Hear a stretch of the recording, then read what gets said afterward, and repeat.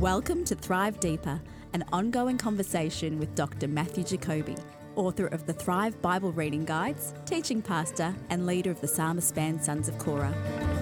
Join us as we go deeper into the Bible, discussing the passages as we read them together with Thrive. Now here's your host, DJ Payne. Hello and welcome to episode 51 of Thrive Deeper. It is I, your humble host, DJ Payne, and on this week's episode, Matthew Jacoby and myself jump into the Gospel of Matthew. Yeah, we're in his namesake's Gospel. We go through chapter 5, 6, and 7, otherwise known as the Sermon on the Mount. We do this very quickly.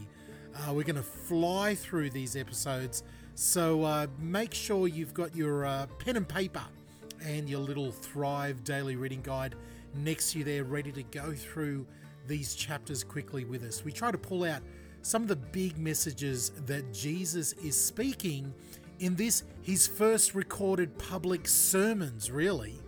What is the message of this kingdom Jesus is talking about? So that's what we do on this week's episode. I've got a lot of great stuff to tell you about at the end of this episode, so please make sure you stick around after the conversation with Matt and myself. I've got some great news to share with you after this week's episode.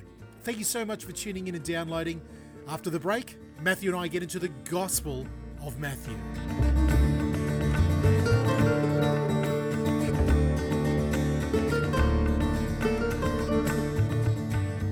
Matthew, we just had to do a restart of this episode, episode 51, because if you don't know, we record this, as you might have heard at the end of the podcast, we record this at the studios of the Geelong Gospel Media Incorporated, otherwise known as the radio station I work at, 96.3. Yep. And every now and then we get moved around into different studios to be able to record, and we're in the main studio, Studio A, which is the main recording studio here. And I hit the wrong button. Yeah, we were just sort of talking rubbish, and you hit the wrong button, and I'm going to air over a song, I believe, talking about the weather. Over the song, and people, the phones are ringing, messages are coming in. I'm like, what is going on? Something's going on. All of a sudden, we get the program director running in here. You're going to air. That is pretty funny. Well, that's a pity, because I was singing the praises of winter. I'm just sitting here looking out the window on this rainy, drizzly, cold, windy day. Yeah. And my soul is coming alive as I love winter. Listen, I've got to confess, I love the rain. Winter I can take or leave, but the rain, I love the rain, and we're recording on a very wet, rainy day. I'm loving it. I get a bit, I fall into that beautiful bittersweet melancholy during the rain. I just get all romantic and everything like that. You, on the other hand, walk around like it's... much more pragmatic for me, because we're on tank water, and we've come off the longest dry period where I've had to truck in water, which I've never had to do before. And so this is just wonderful. We get free water from the sky. From the sky. That's great. Spare a thought of us in Victoria, down here, especially regional Victoria. It is so dry down here at the moment. Well, let's move on now. As we before we enter into the book of Matthew, is what we're doing at the moment, and we're just starting into the book of Matthew. If you haven't caught up with us, listen to the last two episodes. That's the introduction as we enter into this New Testament gospel, the first gospel in our as we read through the Bible, we come to the book of Matthew. Now, I wanted to touch really briefly. We're not going to be talking a lot, even though we're in the Thrive Daily Reading Guide, we're doing Matthew and Mark. Yeah, we're concentrating mostly on Matthew. How come we're not concentrating on Mark? Well, Matthew is like an expanded version of Mark. I mean, that's probably not a good way of putting it. Yeah. I mean, just for the pragmatics of the doing this, I'm putting it that way for that reason. Because actually, I mean, Mark is sometimes referred to as like a passion narrative with a preamble. Okay. And it's a very fast moving gospel, and he does record. Mark does record. He just starts right at the ministry of Jesus. So starts with John the Baptist. Yes. Doesn't include the birth narratives. And it moves very quickly. And it's interesting, there are some of the teachings that are actually expanded in Mark. Yes. Now, it's partly because he's more interested in that and more selective. So what he does include, often he expands on. When I say he expands on, he includes more. Yes. Because, of course, Jesus taught Yes. a lot more than is recorded in the Gospels. And so Matthew wants to include more because Matthew is constructing, in some ways, a much more sophisticated picture. Matthew wants to present Jesus as the Messiah, the fulfillment of the Scriptures, Yes. and mainly to a Jewish audience. Yeah. Whereas Mark is concerned a little bit more about, just having a really action, fast-paced narrative to fly through there. Okay, so and again, no shade on the Gospel of Mark. It's just for the sake of ease, we're concentrating on the book of Matthew. As we have just left on last week, we've looked at Jesus emerging, finally ready for his public ministry as he battles Satan, defeats Satan in this first battle that he has for the 40 days, 40 nights, and the theological, biblical arguments that he has with the enemy. Yeah. And now we see, as we enter chapters 4, 5, 6, we enter into his opening of his public ministry. Yeah, that's right. So he goes about, and this is really important, he goes about, it says in chapter 4, verse 17, from that time on, Jesus began to preach, repent, for the kingdom of heaven has come near, or the kingdom of heaven is at hand. This is a incredibly significant announcement. I mean, the Jewish people had been waiting for the coming of God's kingdom, as it were. There were many prophecies about the re-establishment of Davidic rule, and this idea of the kingdom is this idea that that one day Jerusalem will be the center of the earth, and that God will rule over the whole earth, not just one nation of Israel. Yeah. That He will subdue the nations. It's Psalm 2, ask of me and I will give you the nations as your inheritance, and this messianic psalm that declares the scope of this expectation of the kingdom. Jesus certainly, he certainly confirms that expectation, and he certainly confirms the fact that God is interested not just in one people group, but every nation, every tongue, and that when he is announcing the kingdom, he isn't certainly announcing, as becomes clear later, he's announcing a kingdom that's going to spread throughout the earth. The interesting thing, though, is that when he announces the kingdom of God is at hand, certainly would have got people's attention. The way that he puts that, repent, for the kingdom of God is at hand, is interesting because in some ways the Jewish people perhaps would have felt that, oh, no, sorry, that's the wrong message for us. You need to say that to people outside. We are the kingdom. Go tell that to the Romans, for example. Or the tax collectors, or the sinners. The sinners. I mean, but Jesus brings this. I mean, he's going to actually bring this message to everyone, but first to his own people. And what becomes very clear is that in the first century, the kingdom that Jesus is announcing is a very different kind of kingdom to what they are expecting. And they are expecting a kingdom to come in a very overt fashion, a political military kingdom to impose itself over and above the kingdoms of this world.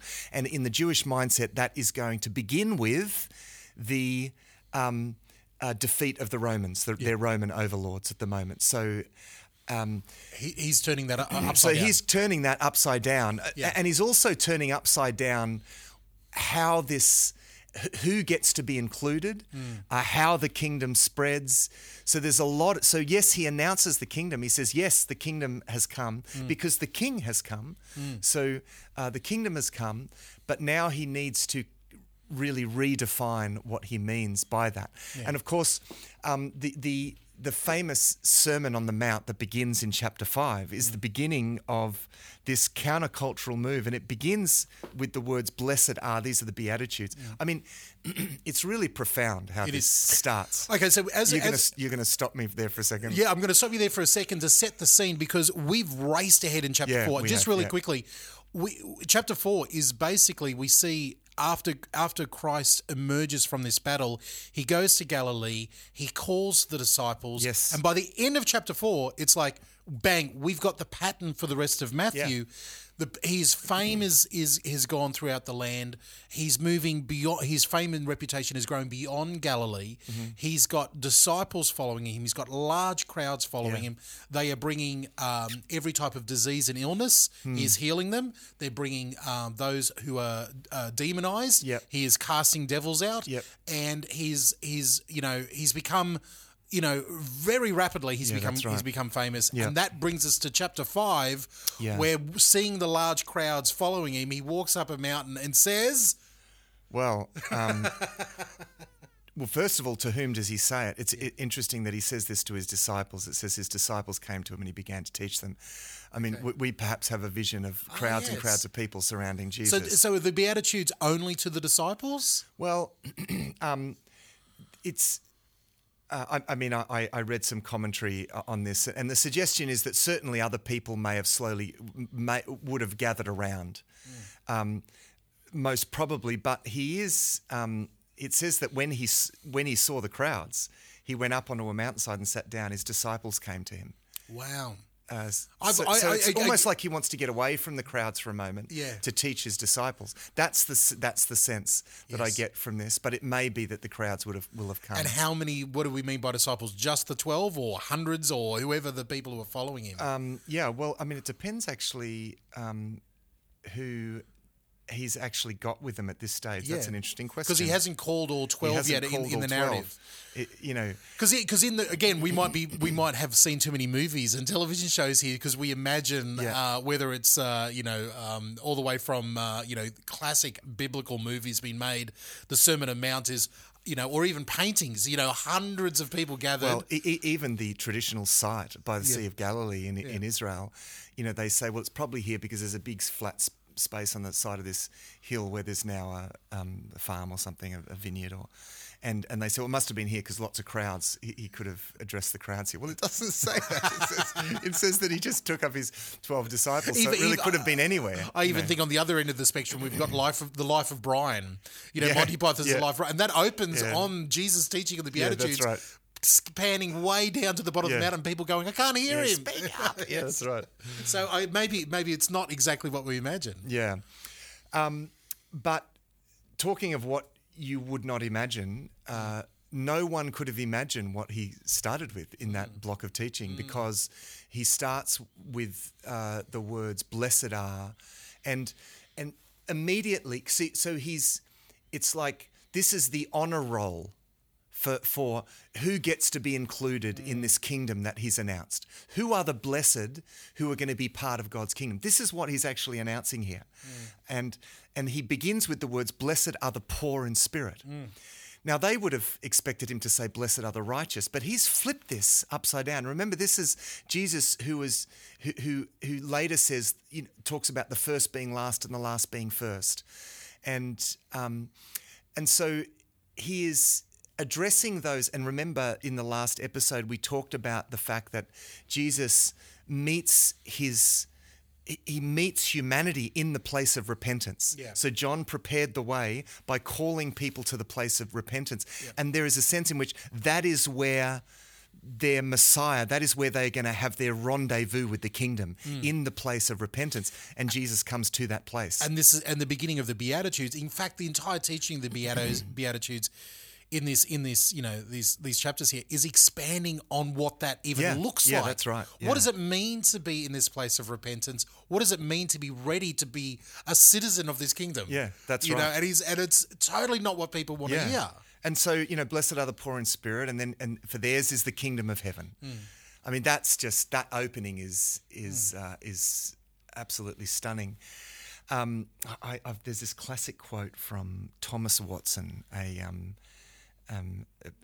Puritan, writer from the early Puritan period, a beautiful period of Christian literature, and I've read reams of it. And there's a quote from Thomas Watson. He says, our Lord Jesus Christ, being as to raise an high and stately fabric of blessedness, lays the foundation of it low in poverty of spirit. Say that again. That's a great quote. He says, our Lord Jesus Christ, being as to raise an high and stately fabric of blessedness, lays the foundation of it low in poverty of spirit. That's from Thomas Watson's The Beatitudes. We'll put a link and the quote of that in the show notes. So that's great. There's a couple of books available through a publishing company known as the Banner of Truth Trust that published a lot of Puritan literature. His book on the Beatitudes and his book on the Lord's Prayer are just stunning, beautiful works. Now you keep saying the Beatitudes. The Beatitudes are just that first opening gambit from the entire Sermon of the Mount. Have I got that right? Yeah, that's right. It's because to beatify, is to declare someone blessed, to beatify someone. That's in theological language. So they're beatitudes because he's declaring blessing. He's declaring who are the blessed ones. Okay. And he starts, blessed are the poor in spirit. Then it's blessed are those who mourn. And I think this flows out of that. It's those who... it's the broken spirit and the contrite heart of Psalm 51. And then... blessed are the meek, because there's a humility in that. There's not this sense of entitlement. Well, we're entitled to be. No, it's blessed are the meek, for they will inherit the earth. And I think already here he's sowing the seeds for something that's going to be really the most countercultural point in his teaching, this idea of turning the other cheek and loving your enemies. Because, of course, the Jewish people in the first century think that the kingdom coming looks like them defeating their enemies. Whereas Jesus is just turning this on its head. This is not about ejecting sinners from the kingdom. This is about drawing sinners into God's kingdom. And the way in which the kingdom is going to be spread is through humility, love, and meekness. So it's the meek, not the... it's interesting at this time, there's no such... this attitude of meekness and humility is not celebrated as a virtue in the first century world. Courage is the ultimate virtue, in the first century Greco-Roman world. But he's saying, blessed are the meek. And of course, even the Jewish people saw really courage as a great virtue. They would have looked back to the Maccabean revolt, to Judas Maccabeus and his brothers who defeated the might of the Greek armies and established the 100-year Hasmonean dynasty. So the Jewish people have got all this in their mind. We need that kind of Messiah. But he's saying, no, this is not. Our battles are not the battles of, our battle isn't against flesh and blood, as Paul says, and then as Paul's in Ephesians, as he says in 2 Corinthians, we do not fight with the weapons of this world. So Jesus is calling his people to this state of meekness. Is it as simple as sometimes I've heard people teach around the Beatitudes, this opening passage? Is it as simple as, opposites? Like blessed are the meek because you're going to inherit, and a meek person's not going to get much because they're meek, but you're actually going to get a lot. And blessed are the pure because you're going to say, is it as simple? I've heard people, a lot of preachers just go, oh, look how exciting this is because he's turning everything upside down. But I feel that it's deeper than that. No, it's not. It's deep. It is deeper than that. Yeah. It's because it's not just a matter of opposites. It's a matter of this is actually how the kingdom is going to advance. Now, it's going to be through. Now, get this. He talks about he talks about being merciful, right? Blessed are the merciful. He talks about being peacemakers. Blessed are the peacemakers. And he even talks about blessed are those who are persecuted for righteousness' sake. Now, this doesn't look like victory. This looks like an embattled people. However, the early Christian church, by applying the principles of Jesus, actually ended up having far more influence, really, in a sense, took over the Roman Empire, quite literally, actually, by the time Constantine has this encounter, as he puts it, with Christ in 312. The Christian church just spread, and the kingdom of God spreads far more rapidly than they had ever managed to do at the point of the sword. And it was by doing what Jesus said. And this is a movement that had been intermittently persecuted over 300 years, and yet through being peacemakers, being merciful, through persecution, they win the day. So it's more than just an opposite. It's a matter of this is actually how we win.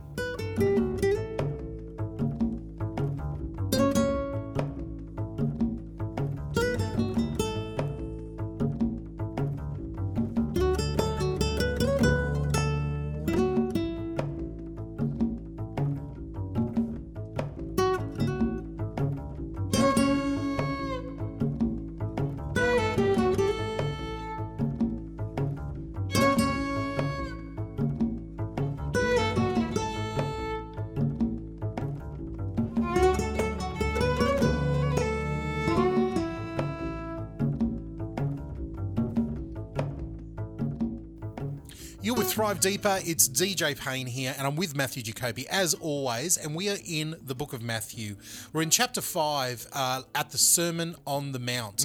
We've just flown through the Beatitudes and how revolutionary they are.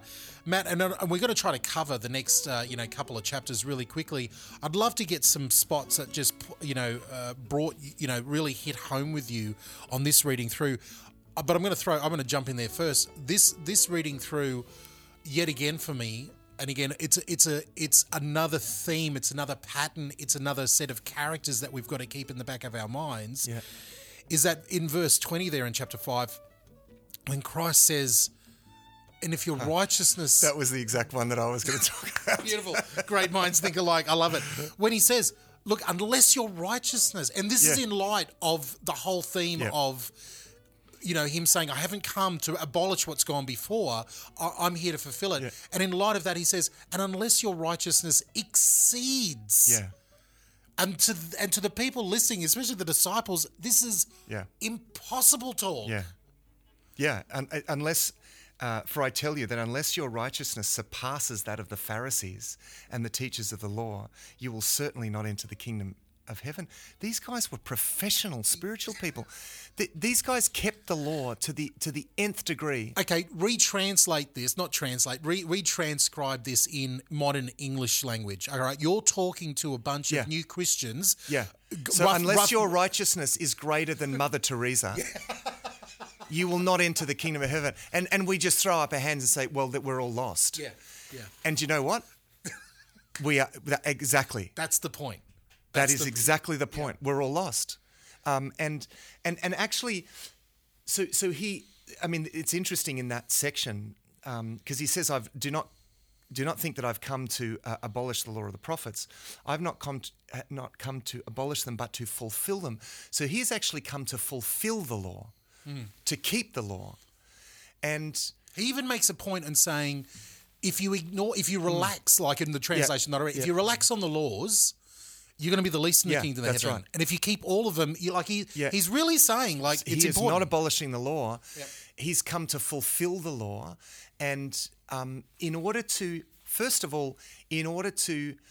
on our behalf, he's fulfilling the law so that he goes to the cross as the one who has perfectly fulfilled our man. He's the perfect man who nevertheless, as one who is fully God, takes our punishment in our place. And he actually, in a sense, he gives us his righteousness as a gift. It's like we get clothed in his righteousness. This is the righteousness that surpasses the scribes and the Pharisees. It's the righteousness that we receive as a gift through faith in Jesus Christ. And Paul talks about this in Romans chapter 3. But actually, there's another element to this because through trusting in Jesus Christ and receiving that and having our hearts cleansed of guilt, we become indwelt by the Holy Spirit. And the idea here is that we won't just keep the law. God doesn't want us to just keep the law. He wants us to actually fulfill it. So in an ultimate sense, Jesus does this. He fulfills the law, and he does that in more ways than one.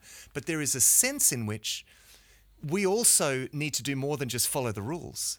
We need to fulfill the actual purpose of the rules, and the purpose of the rules is to actually have us walking in harmony with God. Yeah. So that Jesus Christ came to bring that about through his sacrificial death so that we could be reconciled with God, but also so that we could walk with God and live by the Spirit. So that I think is the righteousness that surpasses that of the scribes and Pharisees is, first of all, a righteousness that is gifted to us. It's not something in terms of status that we have to, or position that we have to earn. It's a position or status that's given to us. But even as a conditional thing, we are meant to walk in a righteousness that is not a matter of just ticking religious boxes. Yep, kept that. Yep, kept that. Yep, kept that. Yes. But that actually fulfills the whole purpose, which is about walking with God and loving God, and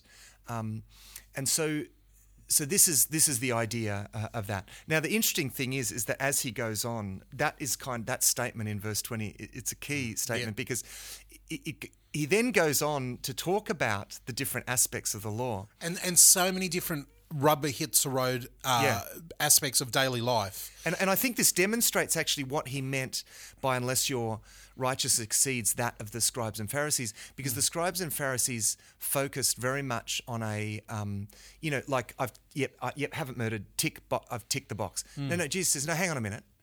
Don't give yourself that much credit. I mean, this is the whole point here, is that he actually wants to, one of the things that he wants to do is to demonstrate that the righteousness of the scribes and Pharisees is no righteousness at all. Yes. Okay. Yeah. So he has this. He talks about murder, for example, and I'll just use this example because there are other examples of this. But he says, "You've heard it said. You've heard that it was said to people long ago, you shall not murder, and anyone who murders will be subject to judgment. But I tell you," now this is a very strong. This is in itself very interesting. This is a very strong statement. Yeah. And it's really quite a bold statement. In other words, Jesus is actually claiming the authority to expand and speak God and be this mosaic kind of prophetic, but even more than that, like he's almost saying, like when I read it again, there was part of me as I was reading, and I imagined him sort of saying, "Look, I gave you this law. Let me tell you what I was thinking when I gave it to you." That's right. Yeah, that's good. That's a great way of putting it. Yeah. Let me tell you what I was actually thinking. You've That's a great way to put it. You've just taken it as a list to tick the boxes. Let me tell you what I wanted your heart to do at the same time. Yeah. And so he says, but I tell you, and so, because he's trying. Remember, he's trying to say that your righteousness is no righteousness at all. Okay, so he's saying, but I tell you that anyone who is angry with his brother or sister will be subject to judgment. Again, anyone who says to his brother "raka," now we don't even know exactly what that means, but it's like a term of abuse, idiot fool, or something. Is answerable to the court. And so he's grading it down. He's going from anyone who is angry, goes from anger, and then just like an offhand, "Oh, you idiot," and then he goes down again. Now it's just the fool. So raka is probably stronger than fool. It's probably a curse or something. Yeah. And then thirdly, he says, "And anyone who says you fool will be in danger of the fire of hell." Right? And it's just so straight away. He is showing actually the spirit of the law is actually a heart orientation, and he wants to point out that our heart orientation is just completely wrong. And I love the fact the very first point that he makes around this, like after verse 20 of chapter 5, he says that bold statement of saying the righteousness, and then the first example of like another, I don't know, there's another 10 examples that he gives here. Or even more. The first one he goes is anger. He puts that finger on anger. Yeah. And it's like, whoa, like that is the out of all the human condition that he could go to, it's interesting that he goes to anger first. Lust is the second one. I know. And it's like, man, he just starts ticking off the things that really... You stop there. You're starting to convict me, I tell you. It's like...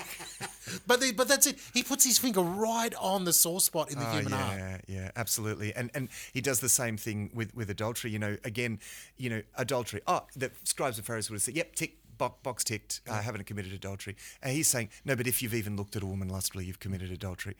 So he's really getting to the heart here. This is meant to be a matter of the heart, and they had turned it into this box ticking, law keeping. So this is this is what is really amazing about this teaching, and he also corrects some things that they had added in, and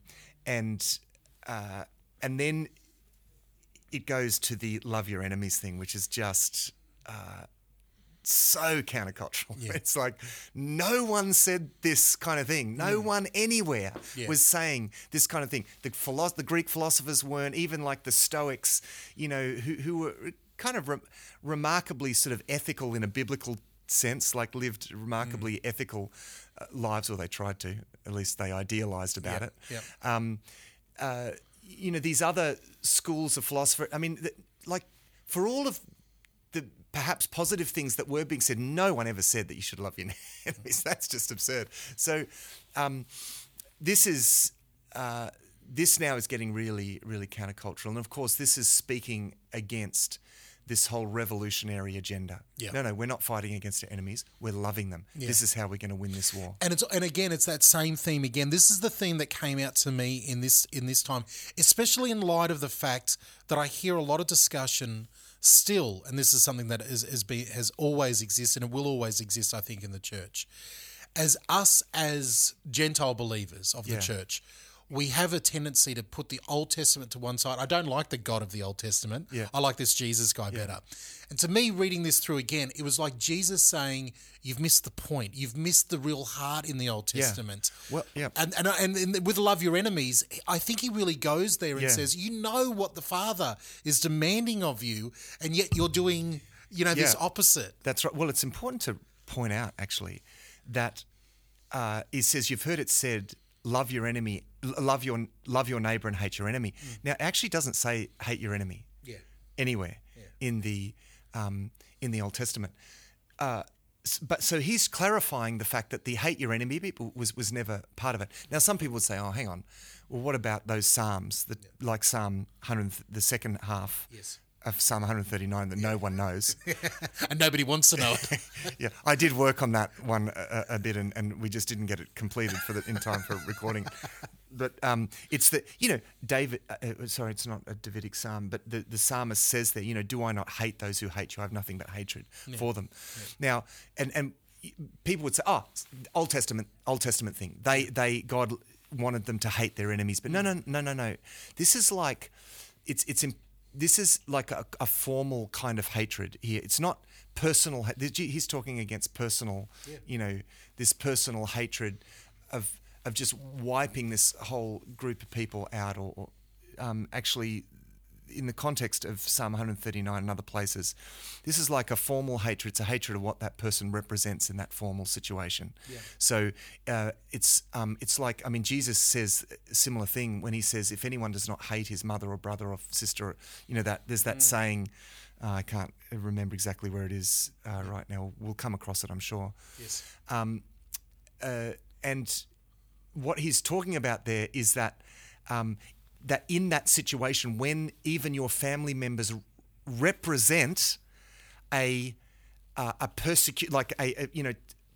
wanting to not just persecution, but wanting to draw you away from the faith, then you need to treat them with this formal hatred. Yes. It's like you need to be able to. Anyway, but that's so. But this is the countercultural thing, and I mean, what would it look like if we can just pause on this? Yeah. And we won't pause for too long on this because I do want to get through the certain amount in this. We're going to be doing well if we do with this. Yeah. Like, what would it look like if everyone who we as Christians, like, let's think even groups that we feel are opposing us and opposing our values, what would it look like for us to love them? I think we just let's. That I think is a really imagine your question. enemy. Exactly. Imagine a group of people that you imagine to be the enemy, and depending where you sit on the political spectrum, where you live in the world, what you read and consume in the media, straight away you would be thinking of whoever this class of people are. And people would say, well, loving people, of course you've got to tell them the truth, and I agree with that. But this is about tone. It's about if I've got a truth to tell you, I'm going to do that in a relational context, and I'm going to do that in a way that's in the easiest possible way for you to receive. I'm not just going to throw it in your face. Yes. And so I look. I think there's a lot to work from here. The Jesus' teaching about prayer is very similar in when he talks about prayer and fasting, because again, it's the box ticking religion that he is correcting here. He's saying, when you pray and when you fast, don't do it out in the open. Go into your secret place and do it there. There's lots that could be said about the Lord's Prayer. The feature, though, here is the way in which it sets up a priority of things. Yes. Begins with our Father in heaven. It's like connecting with God as Father. Hallowed be your name. The glory of God's name being the ultimate goal. Your kingdom come, your will be. And gradually then it works down to our needs. Yep. That's the way that it works from that kingdom perspective. And that then works really well with what Jesus says later on at the end of that chapter 6, where he talks about seeking first the kingdom of God. That's exactly what he demonstrates in the Lord's Prayer. Seek first the kingdom of God, and all of the other things that you need will be given to you as well. Chapter 7 challenges his people on the matter of judging people, because you got to understand, in the first century, they wanted to be the instruments of God's judgment on the nations. So that's the way that they saw it. This is going to be like a new conquest or something. But no. Jesus is saying, no, it's not your prerogative to judge. And I think again, we know how that applies to us in an individual sense, but that's corporate kind of sense of the calling of God's people. Jesus is pointing out something there very profound, something we should take note of. It's not our job to stand in judgment on the world around us. We are not instruments of judgment.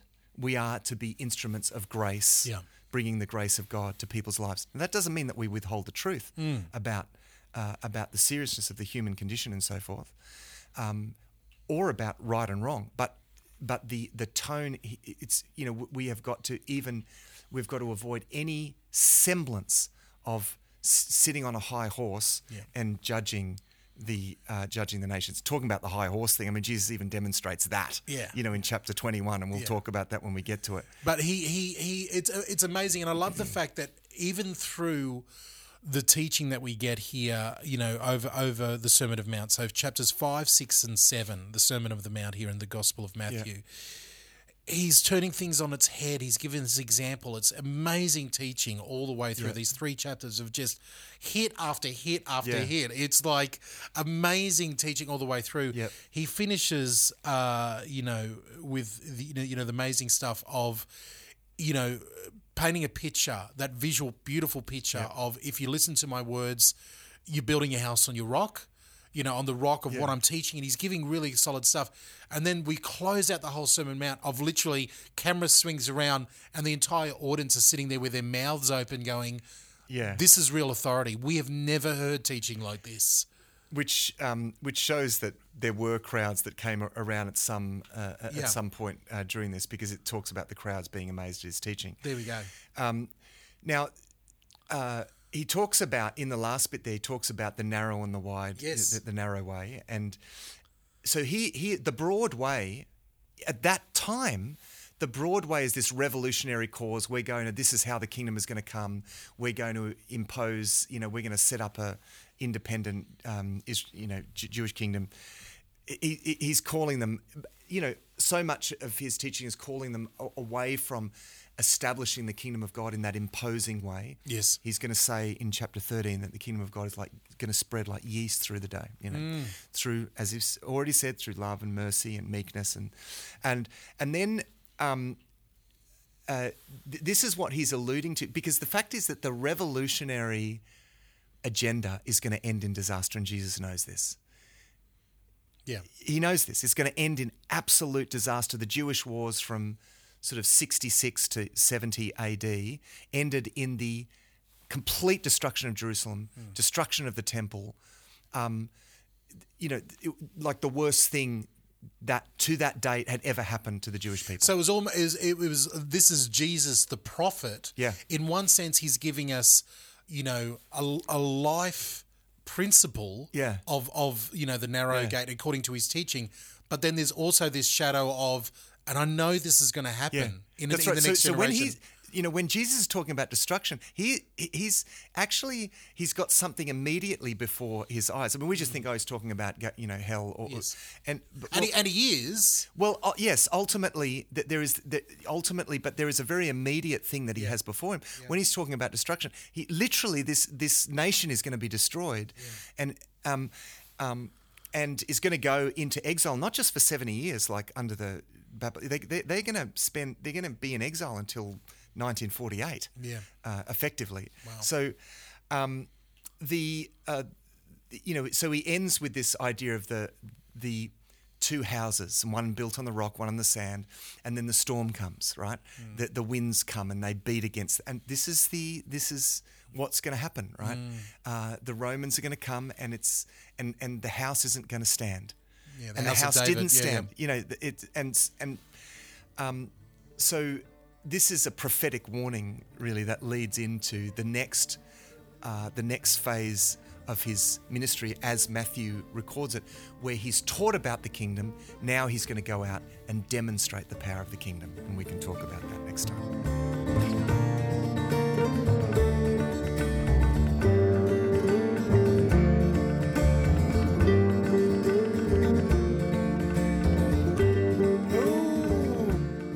Tell you what, the Gospel of Matthew, chapters 5, 6 and 7 there, the Sermon on the Mount, from the words of Christ himself, so invigorating, so refreshing, so challenging in so many ways. And we just scratched the surface. I hope that as you read through it in the last couple of weeks with your Thrive Daily Reading Guide, that it was as impactful to you as it was for myself and Matthew. And I hope our conversation was able to shine just a little bit more of a spotlight of what God is wanting to do in all of our lives.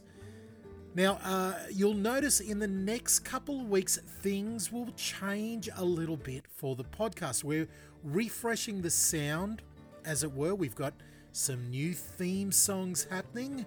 We've loved the work of the amazing musician Rod Gear.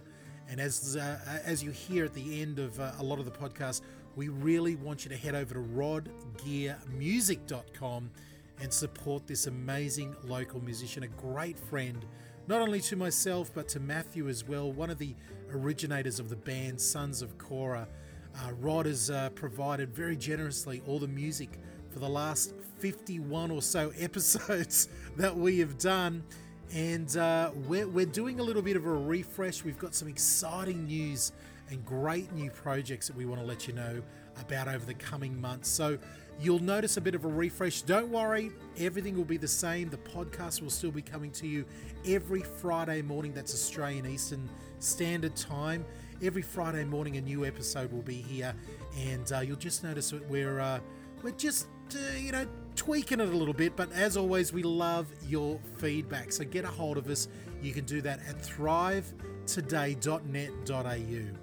Until next week, you might notice a few changes. It's DJ Payne here on behalf of Matthew Jacoby, Stewart, and the team behind us. And again, I just want to tell you, head out there, support Rod Gear Music, great friend to the podcast. We'll see you next week.